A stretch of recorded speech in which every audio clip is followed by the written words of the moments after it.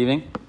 Thank you for coming. So typically, because it's Yom Ha'atzmaut, we would get up here, we would say something very exciting about the land of Israel, about our unique opportunity to connect to Hashem, to serve Hashem in a better way, perform additional mitzvot, talk about the significance of the land itself, like we did over Shabbos, Avira, Eretz Yisrael Machkim, or as we spoke about in years past, right? Chivat Eretz Yisrael, loving not only its stone and its dust and everything about the land. But it's a little bit of a difficult day at the same time, because we know, I'm sure many of you heard about the terrorist attack that took place in Elad, that the Sonei Yisrael, the Sonei Hashem, they couldn't give us one day that we could celebrate what we had. So it's a little bit of a difficult day. It's a little bit difficult to be particularly excited. But it reminded me of an idea. So we talk about, those of us in our circles, we talk about how the establishment of the State of Israel was what we call Atchalta de Geula, the beginning of the redemption. It's not the full redemption. We're not done. We've got a lot of work to do, obviously, but it's the beginning of the redemption, what we call Reshit Tzmichat Geulatenu, as we say on Shabbos, the beginning of the flourishing of our redemption. Now, it's not just a nice idea.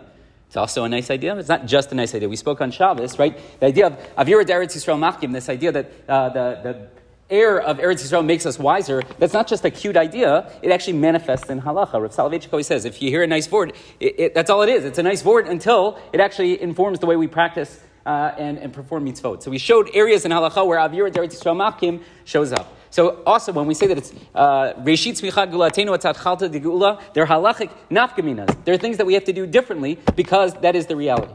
So it's that. It's a nice idea. It's all those different things.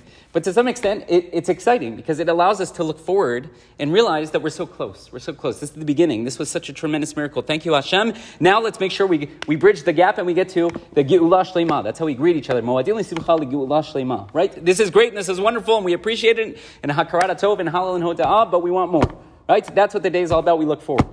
But at the same time, if you think about it, it also forces us to look back to some extent, or to realize where we are, that it's only Reshit Tzmichat Geulatenu. It's only the beginning, right? And to some extent, we're not there. And maybe we shouldn't be celebrating, we should be sad that we aren't there. So it reminded me of something that we learned a while back in the Tehillim class, right? Where we now, Kuf Yud Tet, this is back in Samach Gimel. So there at the beginning of Mizmor Samach Gimel, David HaMelech says, Mizmor LeDavid, right? So we have a psalm for David, Bioto Bamidbar Yehuda, when he was in Midbar Yehuda, the wilderness of Judah. Now, why was he there? So it depends who you ask, right? But it seems like he was on the run. He was in Galut. He was in exile.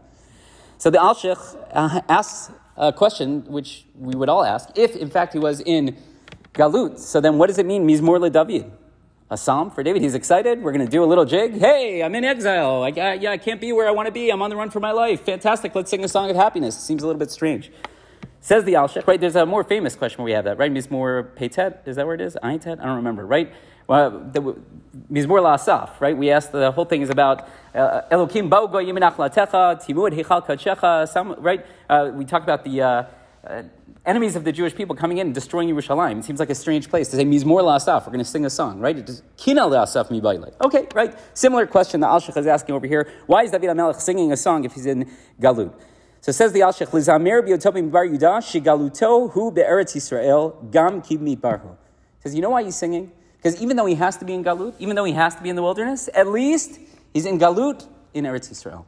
At least he's in exile in the land of Israel. At least he's in exile in the Midbar Yudah. It's not good. It's not ideal. And it's not great. And it's not wonderful. And maybe you could say, David HaMelech, why are you so happy you're on the run?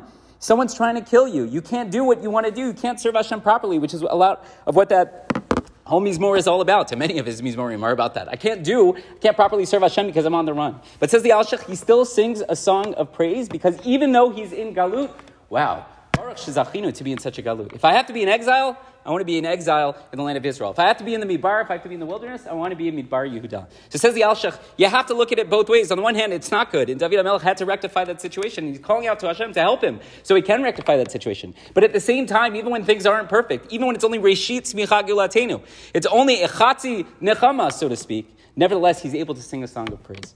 And on a day like this, right, we wish on Yom Ha'atzmaut we could just look forward and think about how close we are and what a tremendous miracle it was and how great things can be. But on days like this, when we hear about what's taking place in Elad and we remember that we're not there, that it's only a Chati Geula, We're only at the beginning of the Geula. Nevertheless, we could still sing a song. We could still say Hallel. We could say thank you to Hashem. Because even if this is Galut, and it's still Galut. We're still in exile. Nevertheless, Baruch Shezachinu to be in such a Galut. I'd rather be in exile in the land of Israel. I know I'm not in the land of Israel, but halavai, right? I could be in the land of Israel. I'd rather be in Galut in the land of Israel than to be in some other terrible country, right? To be in Germany, to be in a concentration camp, to be wherever it is, Spain, wherever. You think about a horrible place during Jewish history, better that we be in the land of Israel. So as difficult as today is, we still have to sing our song, just like David HaMelech did. That Baruch Shezachinu, that even if we have to be in exile, it should be this type of exile. But God willing, we'll make sure that we fix all the mistakes. We do the work that we need to do, so that this becomes, like we were saying before, a Moadin L'Simcha L'Geula Shlema. We hope to see it speedily in our days. Rabbi Chanan ben Akash Omer,